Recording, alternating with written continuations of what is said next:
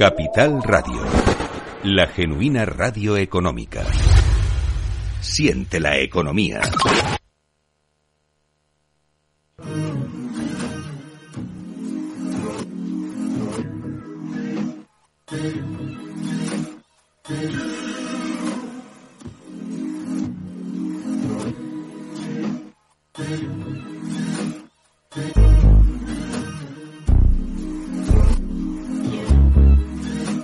Always felt like my vision been bigger than a bigger picture.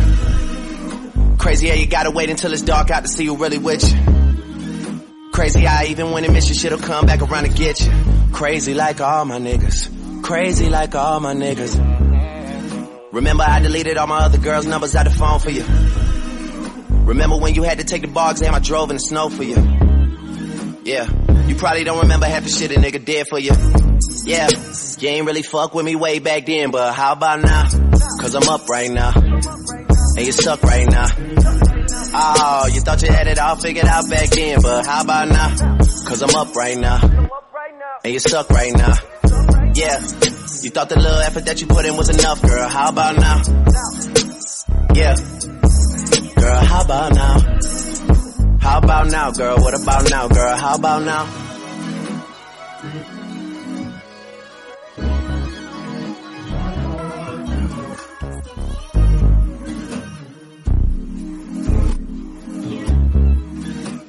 Yeah, always been daddy's little angel.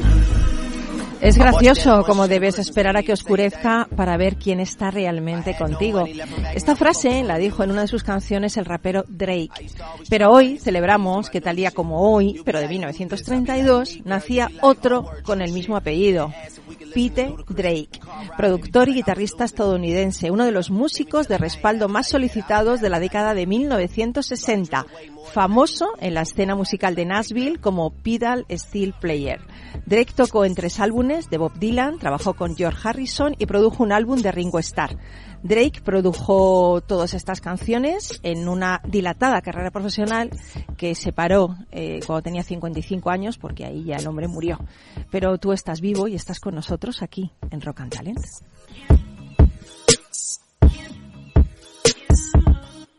En Capital Radio, Rock and Talent, con Paloma Orozco.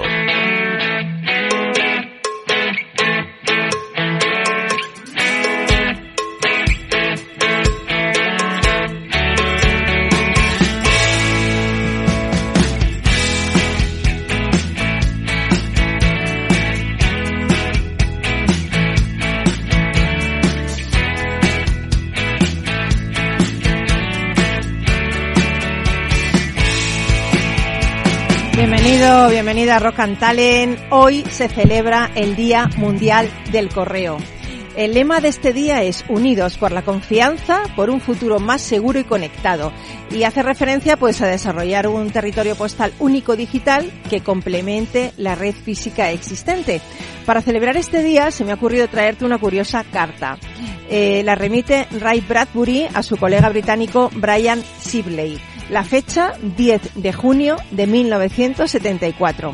El escritor de ciencia ficción respondía a Sibley acerca de sus miedos a los robots y al universo Disney. Y decía así: apreciado Brian Sibley, Disney era un soñador y un hombre de acción.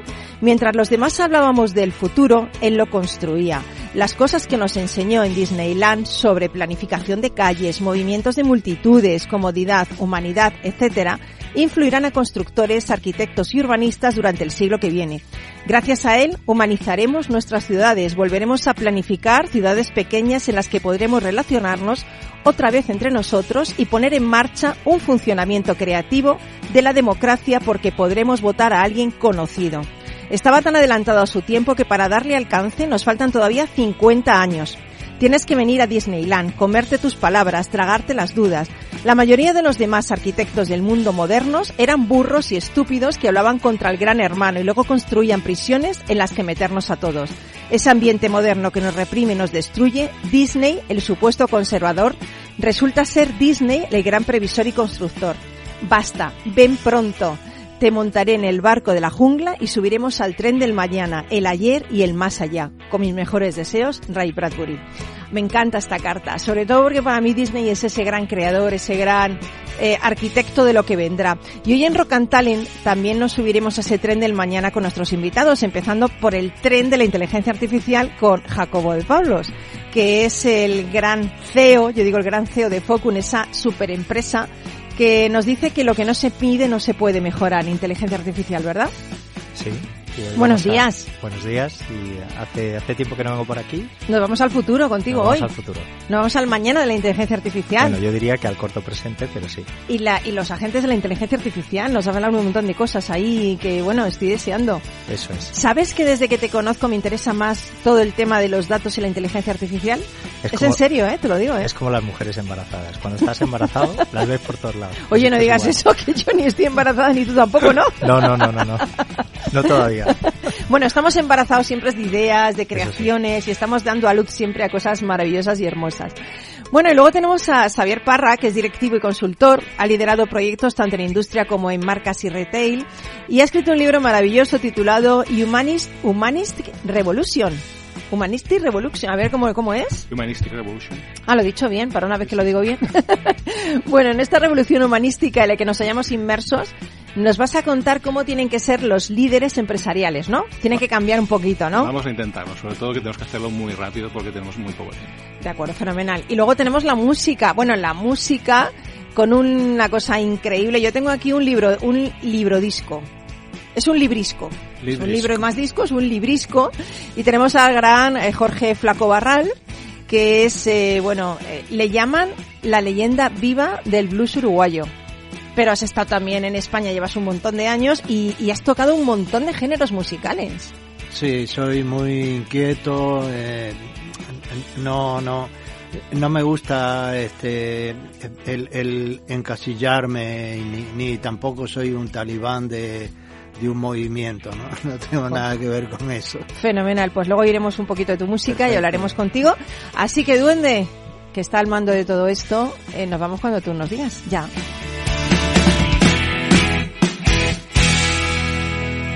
Rock and Talent con Paloma Orozco.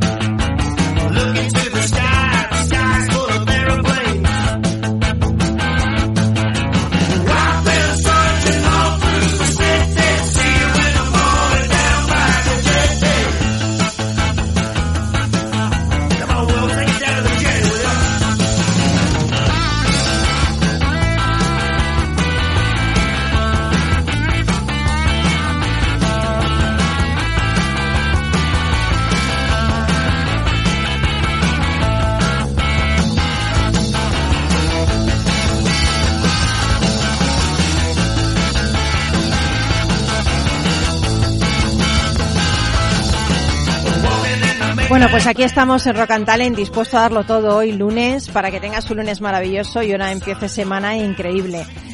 Porque yo creo que el talento y la música creo que están bien representados hoy en esta mesa, Por otro lado. Buenos días, Jacobo Pablos. Buenos días, Paloma. Que hace mucho que no te veía ya. Sí, ya con tanto verano. Nos mandabas ahí, bueno, es que has estado un montón de tiempo de vacaciones, Sí, hay que decirlo aquí, todo el mundo te va a oír, pero en fin, es verdad, Justo. Has estado un montonazo de tiempo de vacaciones, Sí. Increíble, Sí. ¿Y qué pasa cuando tú te vas, que eres un líder ahí en Focun, el CEO de Focun, qué hacen los demás? Bueno, trabajan.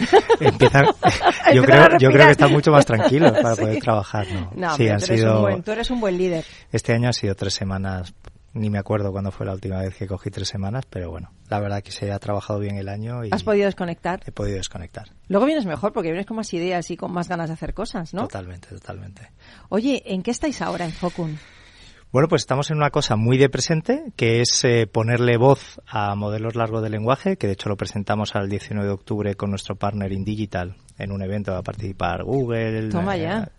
Toyota, etcétera, en el Palacio de Bueno, Santoña. Espero que me invitéis a este evento. Sí, hombre. Te invité al pasado y no has venido. Bueno, hoy, cómo han volado las dagas por aquí por el estudio, los cuchillos han volado samuráis por aquí. Y bueno, es básicamente, pongo el ejemplo de ChatGPT, que es lo que más lo más común, pues es que en vez de que tengas que escribirle, que puedas hablar con él, ¿no? Eso es presente, parece que OpenAI también lo va a sacar próximamente, nosotros lo presentamos el 19 de octubre.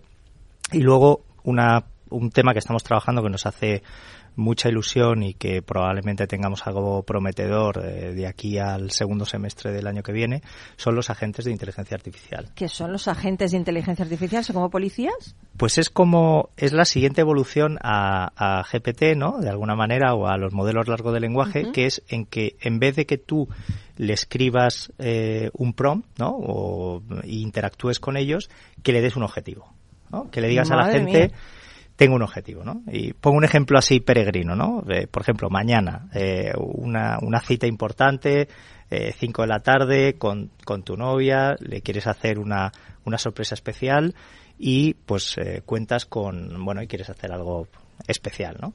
Y cuentas con un presupuesto y le dices a tu agente de inteligencia artificial, mañana quiero organizar una celebración especial con mi novia. Romántica, y tengo un presupuesto X, ¿no? Entonces, tú le das ese objetivo, en vez de que le escribas un prompt, tú le das ese objetivo al agente y el agente lo primero que hace es separar esas tareas, o sea, separar ese objetivo en tareas subyacentes, ¿no? Por ejemplo, buscar un restaurante, ¿no? Entonces te propone los distintos restaurantes, dices en la ciudad de Madrid, ¿no? Segundo, consulta las tiendas de flores. Si ya has comprado anteriormente, pues es todavía más fácil. Incluso te muestra imágenes de posibles opciones de ramos de flores, ¿no? Luego, pues como considera que todavía te queda presupuesto, pues te propone pues que le regales una colonia o algún otro regalo que sepa que en base a tus gustos. Y por último, pues como tienes un modelo largo de lenguaje pues entrenado con poesías, pues te prepara una poesía para la ocasión. Pero vamos a ver, esto... Y todo dentro de una misma interfaz. No, que esto me parece genial, pero por otro lado me decepciona un poco, porque yo creo que mi chico ha cogido ya el agente ese de inteligencia artificial. Puede ser. Yo solo prometo a mi novia no utilizarlo.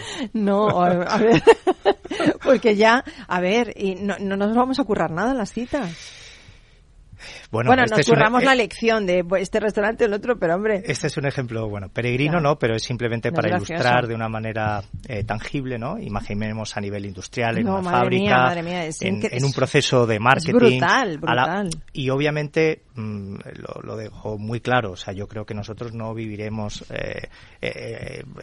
nada que sustituya al humano. Esto es un complemento para cosas que te toman mucho tiempo, porque al final son conjunto de tareas que va a hacer un humano. Es decir, que no está haciendo nada que tú no harías, lo único que ese agente te lo va a separar en tareas y te lo va a facilitar, y luego eres tú el que vas a decidir, por ejemplo, si esa poesía te gusta o no. No, y eres tú el que vas a ir a la cita, claro. Luego, si se estropea la cita ya, no es cuestión de la gente del cambio, es cuestión de que tú no has hecho tus deberes en esa cita. Eso es. El otro día vi la película de Creator, y la verdad es que me gustó. Había muchas críticas en contra, pero me gustó ver hacia dónde va el mundo, ¿no? Con la inteligencia artificial, y se planteaba el dilema de si es buena o es mala, ¿no?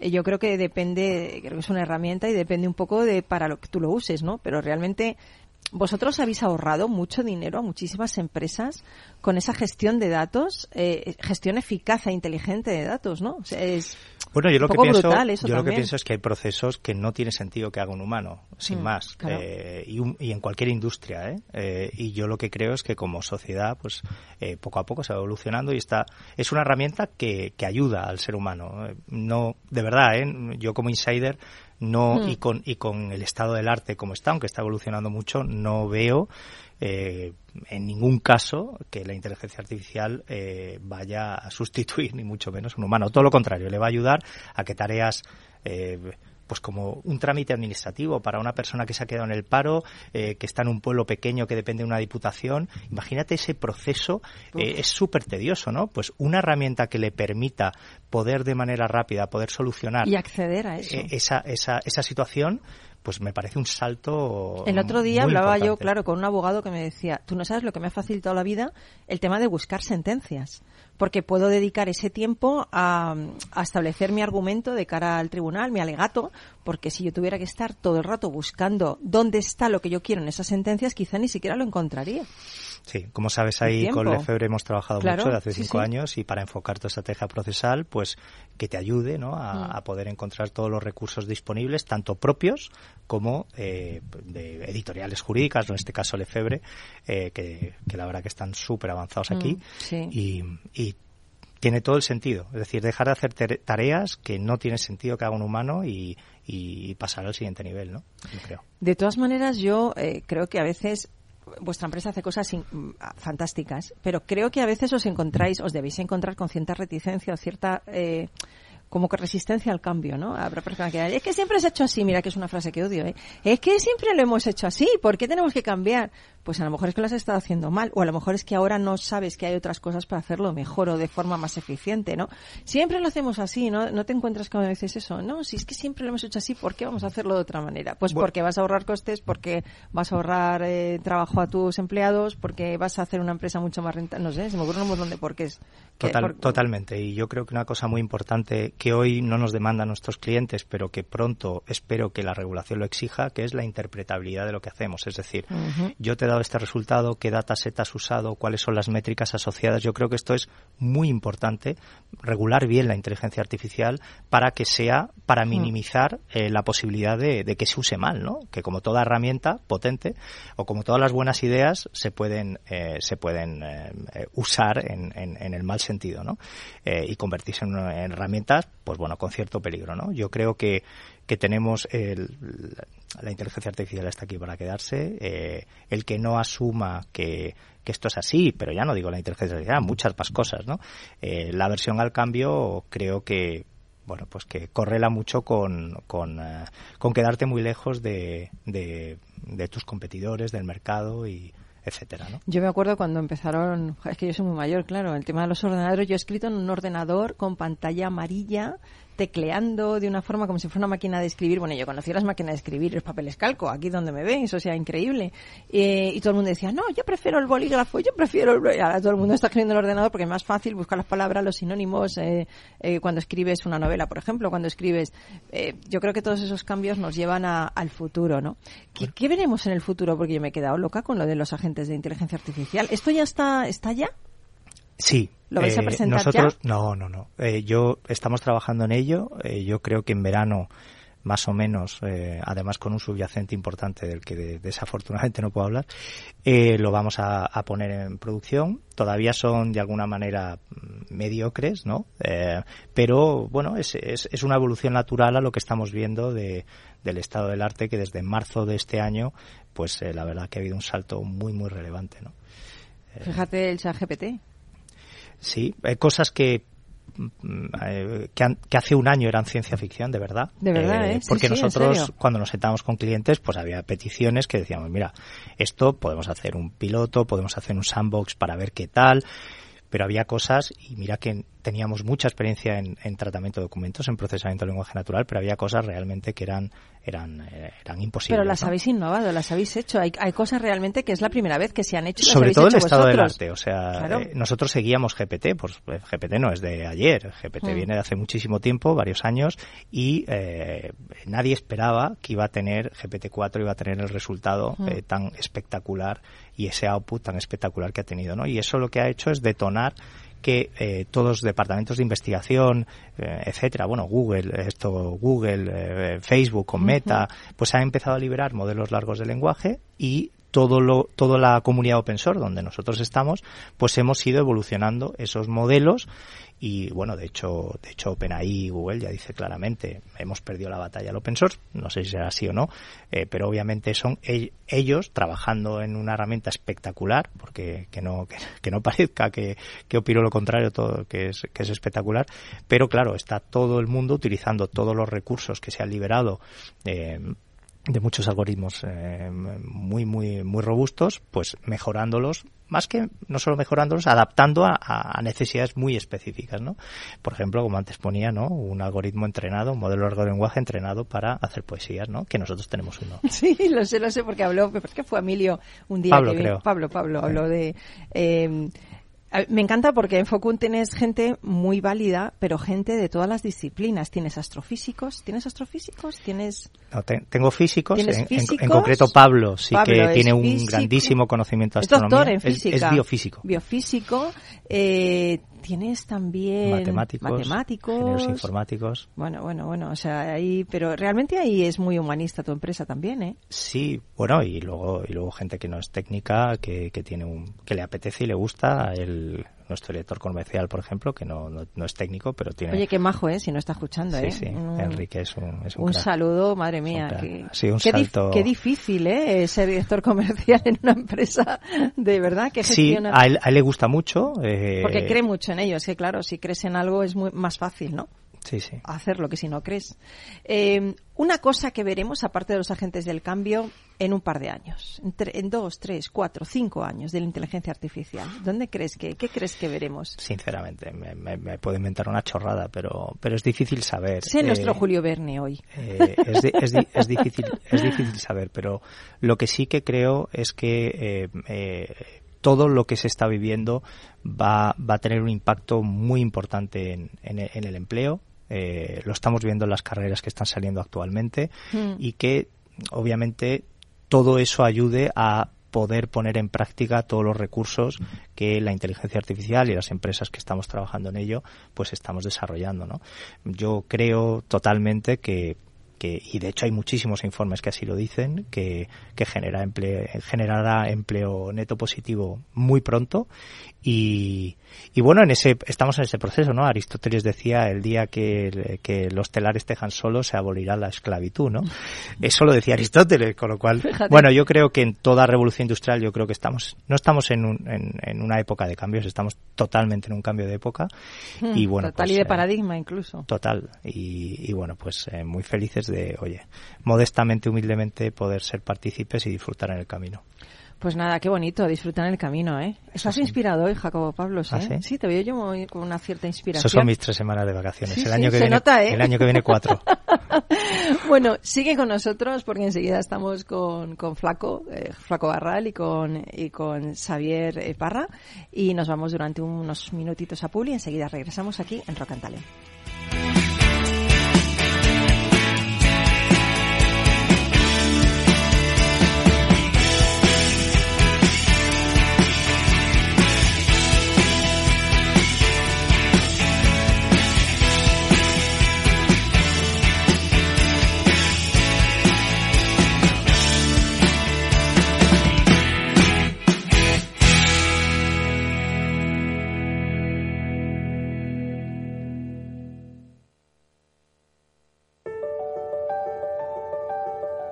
Capital Radio lanza el nuevo formato de Cripto Capital, todos los lunes a las 3 de la tarde con el maestro de trading algorítmico Carlos Puig Sajibela. Lo que nadie te cuenta, escúchalo en Cripto Capital.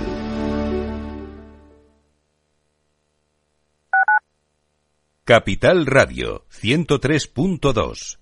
Gráficas Naciones. Más de 50 años de experiencia en el sector de las artes gráficas. Apostamos por la última tecnología tanto en impresión offset como en digital y gran formato. Realizamos todo tipo de impresión. Tarjetas de visita, folletos, libros, vinilos, decoración y montaje de stands. Más información en el 91 629 21 45 o en gráficasnaciones.es.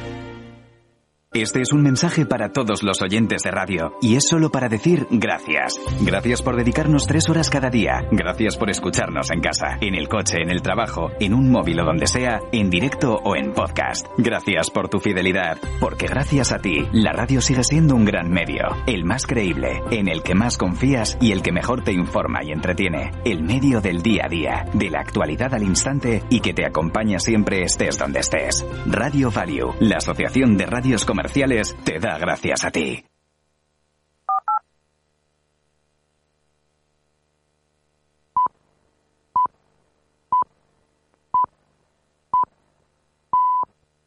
En Capital Radio, Rock and Talent, con Paloma Orozco.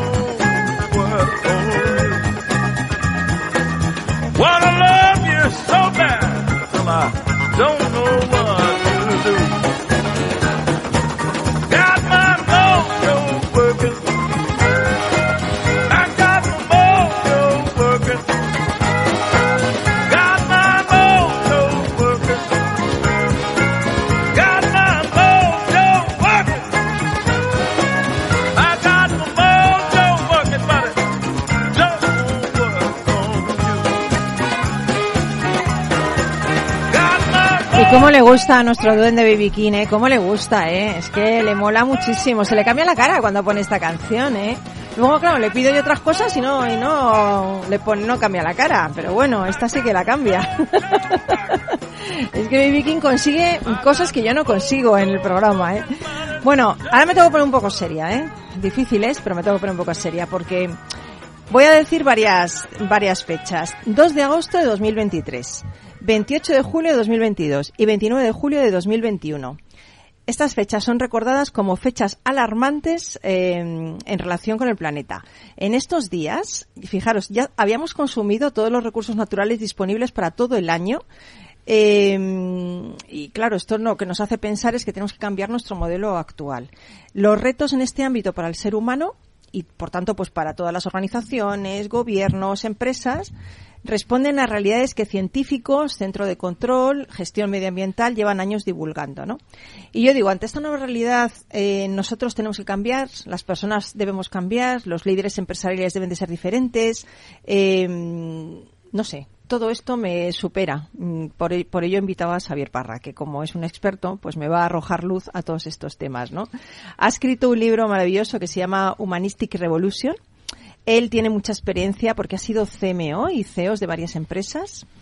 Y, bueno, lo primero que quiero preguntarte es en qué consiste esa revolución humanista de la que hablas en el libro. Cuéntanos. Pues mira, Paloma, has empezado dando unas fechas que nos remiten un poco al reto climático, ¿no? Y a los retos de los ODS de Naciones Unidas. Y lo que nos está pasando ahora como civilización es que, el ser humano siempre ha avanzado de revolución en revolución, ¿no? Uh-huh. Y ahora se nos da un contexto muy peculiar, que es que estamos en una revolución tecnológica sin precedentes y que yo pienso que aún no alcanzábamos. Antes nos decía Jacobo algunas de las cosas en las que están trabajando. Yo pienso que estamos en la orilla de lo que nos puede dar esta tecnología y seguramente es una revolución en sí misma. Ya no es una derivada de la anterior revolución digital o de la robótica, sino que ahora se va a unir un montón de cosas y tenemos los retos medioambientales, tenemos retos sociales, con lo cual estamos en un momento muy delicado y el concepto de revolución siempre es un impacto de cambio acelerado. En las anteriores revoluciones que hemos tenido décadas como civilización para adaptarnos, sobre todo las empresas han tenido décadas para generar un nuevo management que pudiese aprovechar esas nuevas tecnologías, organizar las empresas de manera diferente, generar una nueva manera de organizar a los equipos y cada vez hemos hecho participar a los trabajadores de maneras diferentes. Ahora no tenemos décadas, porque la evolución de la inteligencia artificial se cuenta en meses, no se cuenta en años. Uh-huh. Y la cuenta atrás de los ODS y de los retos medioambientales y sobre todo qué implicación tenemos las empresas dentro de estos objetivos, no tenemos tiempo, con lo cual la revolución que ahora venga, el management que ahora tenemos que construir, va a tener que ser un management muy disruptivo, muy rápido, muy ágil, en el que tenemos que contar más que nunca con las personas. Y es una cosa paradójica, ¿no? Porque en el momento en que tenemos la inteligencia artificial jugando a nuestro favor, decía Stephen Hawking, ¿no? Cuando tengamos una inteligencia artificial operativa y real, puede ser nuestra salvación o puede ser nuestra perdición, como siempre. Y como en todas las tecnologías que genera el ser humano, lo puede utilizar para autodestruirse o lo puede utilizar para avanzar. Y pienso que tenemos una gran oportunidad. De hecho, no sé si Jacobo está de acuerdo conmigo, pero la inteligencia artificial va a generar nuevas revoluciones. La biotecnología, por ejemplo, se va a ver muy acelerada en el momento que ahora tenemos algoritmos y tenemos herramientas que van a acelerar el tratamiento de datos de muchos centros de investigación que antes necesitaban detrás mucha herramienta, mucho hard y muchas mentes pensando, y ahora vamos a tener ese acelerador, con lo cual pues vamos a ser la generación que vamos a vivir no una ni dos, sino posiblemente 3 revoluciones tecnológicas, con lo cual la manera en que nos organizamos en las compañías va a tener que ser muy diferente y sobre todo va a tener que ser humanista.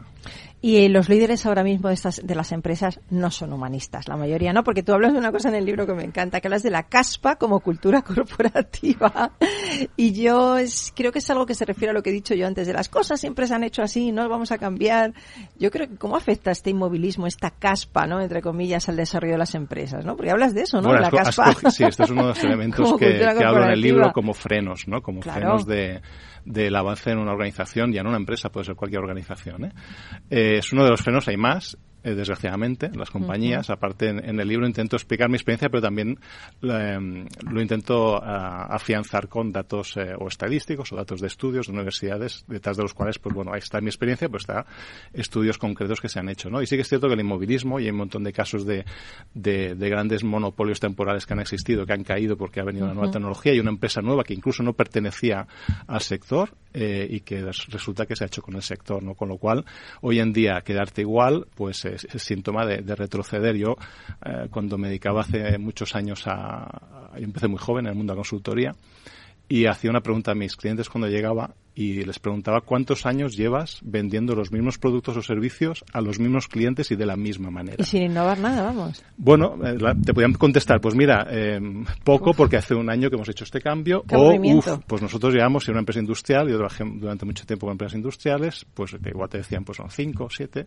Esa respuesta a lo largo de estos años, yo también tengo una edad, a lo largo de estos Tampoco últimos... lo pareces, también he de decirlo. Se agradece. A lo largo de los últimos años, cada vez te han ido diciendo ese esa cifra más pequeña, ¿no? Pero sí que es cierto que hay sectores concretos, a lo mejor algunos muy relacionados con la industria, o que está en un sector muy poco impactado a veces por las tecnologías, te pueden decir, no, pues aquí los clientes, como no nos piden cosas extraordinarias, nosotros seguimos manteniendo un poco nuestro ritmo, ¿no? Pero ahí yo pienso que frenos incluso más graves que del inmovilismo, en las empresas, y también aceleradores fantásticos. Por ejemplo, yo hablo aquí de que el acelerador más fantástico que hay es que el ser humano es innovador y creativo por naturaleza. Pasa que lo perdemos a lo largo del tiempo, nacemos jugando, nacemos con una capacidad creativa muy bestia, nuestro propio sistema educativo a veces nos la va matando. Sí, lo van perdiendo cuando acabamos la universidad con el cerebro totalmente frito, pues igual somos poco innovadores, ¿no? O poco creativos, o nos la han mermado un poco. La buena noticia es que es plástica, ¿no? Igual que se puede aprender, el cerebro es plástico afortunadamente, y también la creatividad se puede volver a recuperar. Bueno, yo es que pienso que no la he perdido nunca, te lo digo, es una cosa rara, pero bueno. Oye, hay una cosa en el libro que me gusta mucho, que pones muchos casos prácticos, pero propones un test con el que medir el índice humanista de empresas y líderes. ¿Cómo se hace esto? Pues mira, esto es una labor en la que no solo está contenido el libro, sino que estoy apoyado por otras empresas, unas especialistas en recursos humanos y desarrollo y talento, otras especialistas más en metodologías Agile, una nueva manera de también entender cómo vamos a organizar nuestros proyectos y nuestras compañías, y que empresas tecnológicas, por ejemplo, como de Jacobo, pues no tienen ningún problema en abordar los proyectos con estas metodologías, pero sí que es un escollo para otro tipo de compañías, ¿no? Y entonces lo que hemos hecho es detectar 25 factores que explicarían cómo es este modelo de gestión o de management humanista 4.0, capaz de revolucionar tu organización para adaptarte rápidamente a esta nueva revolución tecnológica. Y lo que hacemos es, a través de un test de 100 preguntas, identificar en cada uno de estos 25 elementos tú cómo estás a nivel de evolución en tu management. Entonces hay resultados sorprendentes, ¿no?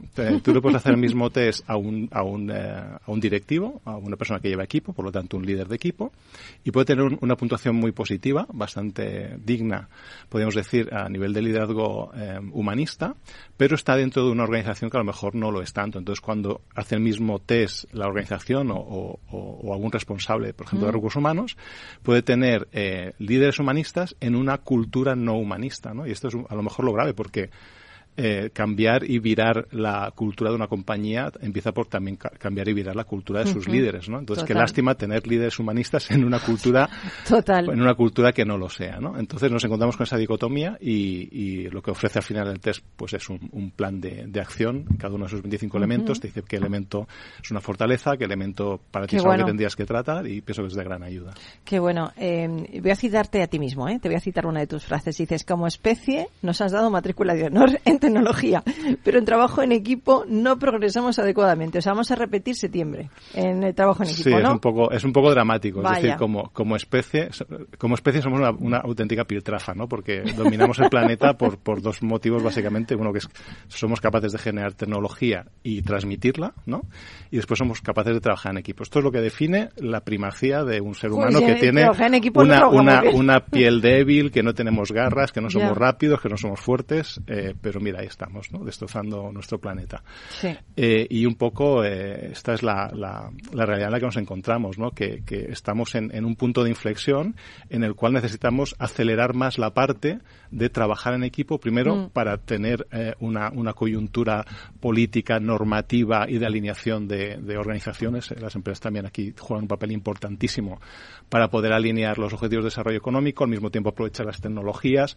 Cuando introducimos una herramienta como la inteligencia artificial en una organización, uno de los departamentos que más trabajo van a tener van a ser los departamentos de recursos humanos. Bueno, mal dichos recursos humanos, a mí me gusta decir departamento de personas, porque van a tener que decidir muchas cosas, ¿no? Cuando Jacobo decía, hay trabajos que no tiene sentido que haga el ser humano, estoy totalmente de acuerdo. El concepto es qué haremos con el excedente de tiempo, qué haremos con el excedente de recursos, qué haremos con eso. Es decir, la tecnología no es ni buena ni mala, es qué vamos a hacer con esa oportunidad que tenemos ahora de avanzar en ese sentido. Yo lo tengo claro, yo voy a escribir más. Bueno, Xavier, pues me encanta hablar de esto. Estaría toda la vida hablando del tema humanista. Es una cosa que a mí me llama mucho la atención, que todavía no estemos en ese grado de matrícula de honor en trabajo en equipo, por ejemplo, ¿no? Pero ahora te voy a presentar a alguien que sí está en esa matrícula de honor en trabajo en equipo. Te deseo muchos éxitos con el libro. Es buenísimo. Nos lo leeremos más todavía. y que aquí estamos para cuando tú quieras venir. Muchas gracias. Muchas gracias por venir. Seguimos aquí en Rock and Talent. Rock and Talent, con Paloma Orozco.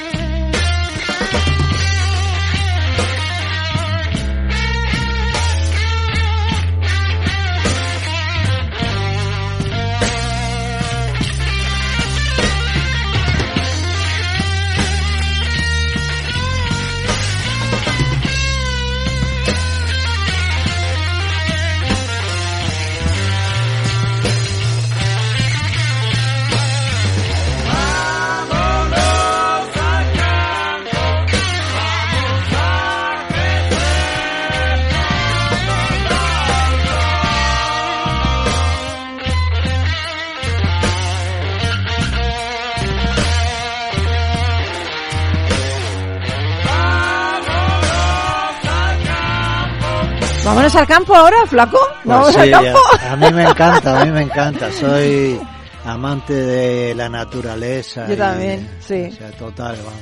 Bueno, cuando decías, Xavier, el tema del trabajo en equipo, yo digo que tú tienes matrícula de honor porque junto a Paco Espínola, que es, Paco Espínola es escritor, es periodista. De hecho, el Duende tiene un libro suyo, fíjate. ¿Ah, si hubiera venido, se lo hubiera firmado. Vaya. Pues habéis presentado este increíble librisco. Es un libro más un disco de dos discos, perdón, es verdad que está al inicio y al final del libro, que se llama En vez de obras completas, sobras completas.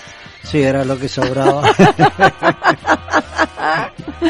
Este librisco lo ha escrito y producido, como hemos dicho, Paco Espínola, ¿no? Bueno, dicen de ti que eres una leyenda viva del blues uruguayo, pero eres mucho más, porque has editado 116 discos en tus 60 años de carrera, que es mentira. Esto te digo que es mentira, 60 años, porque tú eres muy joven y no has podido empezar con 5 años el tema este. Hay un secreto, cuando llegas a los 50, es 50. Y ya 50, ¿qué es? 50, 50, ya no claro, cuentas. Ya no pues mira lo que me pasa a mí, exacto. Yo no sabía que me había pasado esto. Exactamente. Bueno, has colaborado con los artistas más top del panorama musical, participando en los inicios del rock layetano en Cataluña, músico esencial en el rock árabe o andaluz con Azar, rock progresivo con Azabache, el heavy metal con Raza, incluso haciendo de ingeniero de sonido con artistas de la movida madrileña como Siniestro Total, Vulpes, Agrimensor K, 091, Derribos Arias, Alphaville, Glutamato Yeye, y seguiría. Pero es que lo que más me ha llamado la atención de ti es lo siguiente, que tocas la guitarra acústica, y como la tocas directamente, el instrumento hindú Chaturangi, la mandolina, el buzuki, el banjo, tenor y bajo. Has incursionado en varios estilos como el blues, rock, folk, músicas de la India. Eres como un maestro fusionador de estilos. O sea, ¿qué no has tocado tú? No, ¿Flaco? No, por ejemplo, música latina. No. Bueno, pues era lo único que te quede ya, vamos, el reggaetón. Siendo latino no he tocado cumbia ni nada de eso. Pero vamos, espérate que todavía te queda tiempo. Sí, todavía. Lo mismo todavía, mañana te pones a ello. Nunca se sabe. Oye, este miércoles 11 de octubre presentas el librisco en la Sala Galileo Galilei a las 8:30. ¿Estás nervioso? ¿Estás con ganas, expectación de llegar? Siempre estoy nervioso. Me pongo como una moto y actúe donde actúe. No es una cuestión de grande o pequeño. Yo voy a tocar a un pub, o bueno, ya toco menos en pubs, porque la gente habla mucho, pero lo hacía muy asiduamente y y ese día ya me pongo malo, ¿no? Y yo ya estoy malo desde... Después de tantos años subiéndote al escenario, ¿todavía tienes eso así por dentro? Sí, porque soy muy responsable conmigo mismo. Como debe ser, sí. Sí, o sea, a ver si sale, si no sé qué, si no meto la gamba en el momento preciso, ¿no? O sea, ese culminante y es muy... Es como... Te mantiene en tensión, sí, ¿no? Sí, una tensión. Sí, bueno, sí. Lo vas a compartir esa tensión porque vas a cantar tú también, y además de tocar y cantar, te van a acompañar musicazos como Jorge Pardo, Capo Albuquerque, Jorge Lozano y más. Sí, hay invitados, lo que pasa que los invitados es una cosa de que depende de que no le salga... con la Sinfónica de Londres una actuación. ¿Te suena esto? Raza. Sí, claro, por supuesto. Llamando a todo el mundo. Siempre se llama, pero cada vez estamos más solos también, ¿eh? Sí, joder, madre mía. El día 11 es este miércoles ya, sí, a las 8:30. ¿Dónde se puede adquirir las entradas? ¿O como en la Sala Galileo Galilei? En la Sala Galileo, y luego también ellos tienen un sitio en internet donde tú la puedes comprar también con anterioridad, ¿no?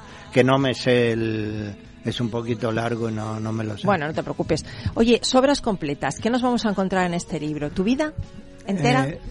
Sí, es parte de todas las cosas que he hecho, anécdotas y bueno, está parte de mi familia porque mi padre hacía letras y mi hijo dibujaba, mi hermano también, entonces somos una familia bastante creativa, bueno, no diría muy creativa, y entonces yo sigo creando, ¿no? O sea, mis compañeros están en el futuro y yo en mi futuro es el miércoles y como mucho la presentación en Montevideo el 25 de noviembre, hasta ahí llego. Oye, estoy viendo en el libro que tienes unas ilustraciones preciosas. Sí, esas son de mi hijo. ¿De tu hijo? ¿Se dedica profesionalmente a...? Bueno, se dedicaba. Preciosas, preciosas, preciosas, preciosas. El libro la verdad que es una maravilla porque está lleno de fotos, de ilustraciones, de conciertos, de fotos de conciertos, bueno, de un montón de cosas. No, realmente precioso, el trabajo que ha hecho Paco es alucinante. Yo cuando lo tuve en la mano casi me caigo de espalda, ¿no? Porque es muy bonito, es un trabajo increíble. También es verdad de que Paco, cuando me dijo de hacer el libro, me dijo, mándame archivos de fotos, de todo lo que puedas, pero haciendo una criba. Y yo después de la criba le mandé 1.700 archivos, ¿no? O sea que tuvo para elegir y para porque Oye, junto muchas cosas, junto. Estoy leyendo una cosa que ha puesto Paco Espínola, que me dice el duende así por el pinganillo, que es un hombre que siempre los libros que edita lo hace con mucho cuidado, ¿no? Es muy perfeccionista. Vaya dos que os habéis juntado también, los dos muy perfeccionistas, muy detallistas, qué bonito eso, ¿no? Dice que flaco fue la norma taxonómica que le aplicó algún compañero de colegio a Jorge Milton Barral Barranguet. ¿Esto es así? ¿Te lo pusieron en el cole? Sí, ya desde el cole. ¿Por qué te pusieron flaco? ¿Porque eras flaco? Era más flaco que ahora. Pues menos mal que era flaco y no gordo. Gordo, queda un poco así como... Sí, no, pero en Uruguay, por ejemplo, al gordo se flaco, le llama, ¿no? Gordo. Hola, gordo. Sí, de cariño, vamos, ¿no? Es otra cosa. Es cariñoso. Lo mismo que si aquí sería terrible llamar a alguien negro, ¿no? Y le llamas negro y luego ellos mismos te dicen... Negro González, negro, y se autodenominan negro, ¿no? O sea que tú estás a gusto con tu apodo. Total. Lleva toda la vida, pero yo te he preguntado, ¿cómo quieres de mejor o flaco? Y te flaco, totalmente. Flaco. El único miedo que tengo es engordar. Entonces ya no te va el apodo directamente, tienes un compromiso con tu apodo desde pequeño, por eso estás flaco, ¿no? Claro. Eso corresponde. Oye, de todos los géneros musicales que has tocado, ¿dónde te sientes más a gusto? ¿Cuál es el que dices? Es que este es como mi niño, ¿no? Como algo que adoro, que amo. ¿Cuál Hombre, sería? El blues es tan es como que tú puedes volar tanto con el blues como con la música india, tienen esa voladura, improvisación, entonces es más sentimental y puedes crear en el momento. Las otras son más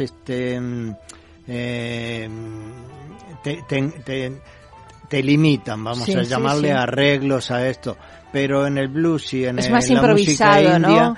Está la parte arreglada, pero luego hay una libertad total, y entonces son el chaturangui, ¿no? Sí, chaturangui es un ¿Pero instrumento. por qué te dio por este instrumento? Porque yo desde los años 70 con George Harrison, Ravi Shankar y todo esto, me aluciné con esa música, y entonces vino un citarista a Uruguay a tocar y yo lo acompañé y encima, como no me gustaba cómo sonaba una guitarra normal, terminé desafinando una guitarra, inventándome una afinación para que sonara volátil. Y esa guitarra me ha acompañado toda la vida. O sea, yo siempre tuve las dos guitarras afinadas de diferente manera. Y entonces me encontré aquí en España con Carlos Guerra, que es el profesor de Bansuri, la flauta de la India, y terminamos montando un dúo que se llama Raga and Blues. Madre mía. El raga y el blues, ¿no?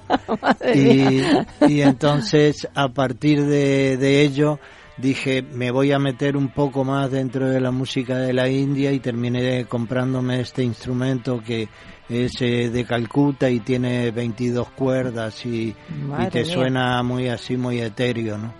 Oye, pues nos tenemos que ir, pero me gustaría aportaros las gracias a Xavier, a Jacobo, a Flaco, Barral. A Barral, estoy deseando ir a escuchar tu concierto el miércoles en la Sala Galileo Galilei.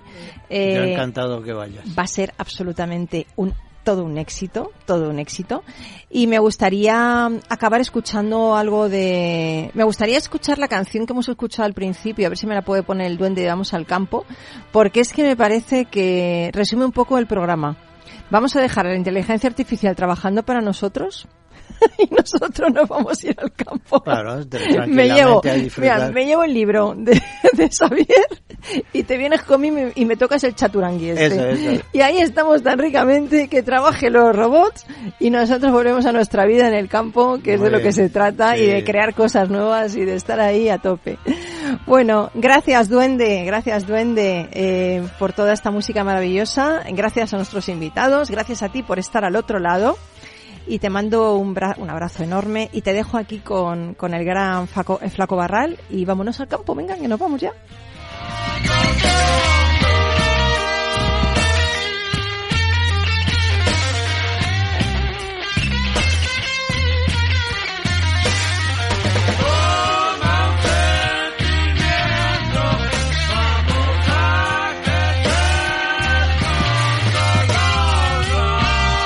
Rock and Talent, un programa para ti, para compartir, para sentir, con Paloma Orozco.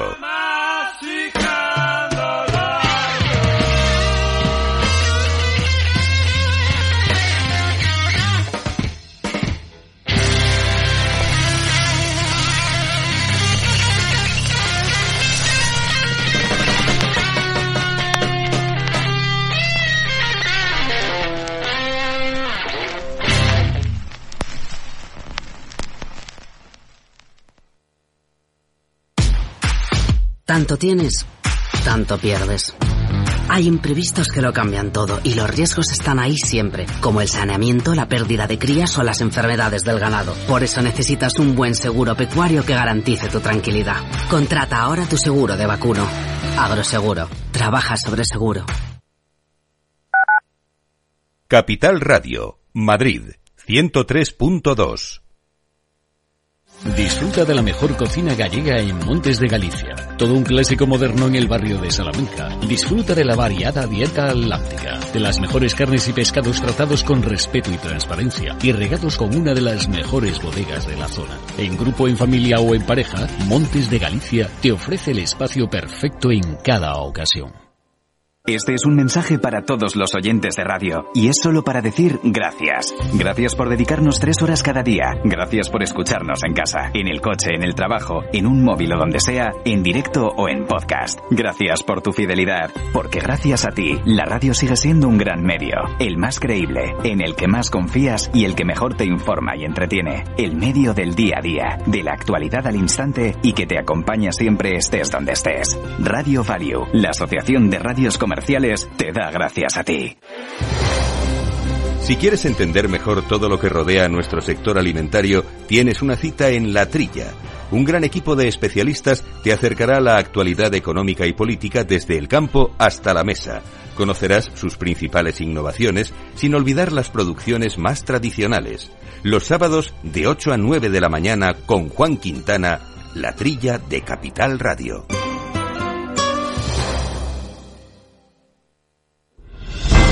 Si quieres estabilidad en el empleo, poder conciliar tu vida laboral y asegurarte una pensión para cuando te jubiles, debes escuchar Empleo Público. Todo lo relativo a las oposiciones, convocatorias, consejos para preparar las pruebas y la opinión de expertos de las administraciones públicas y de la formación.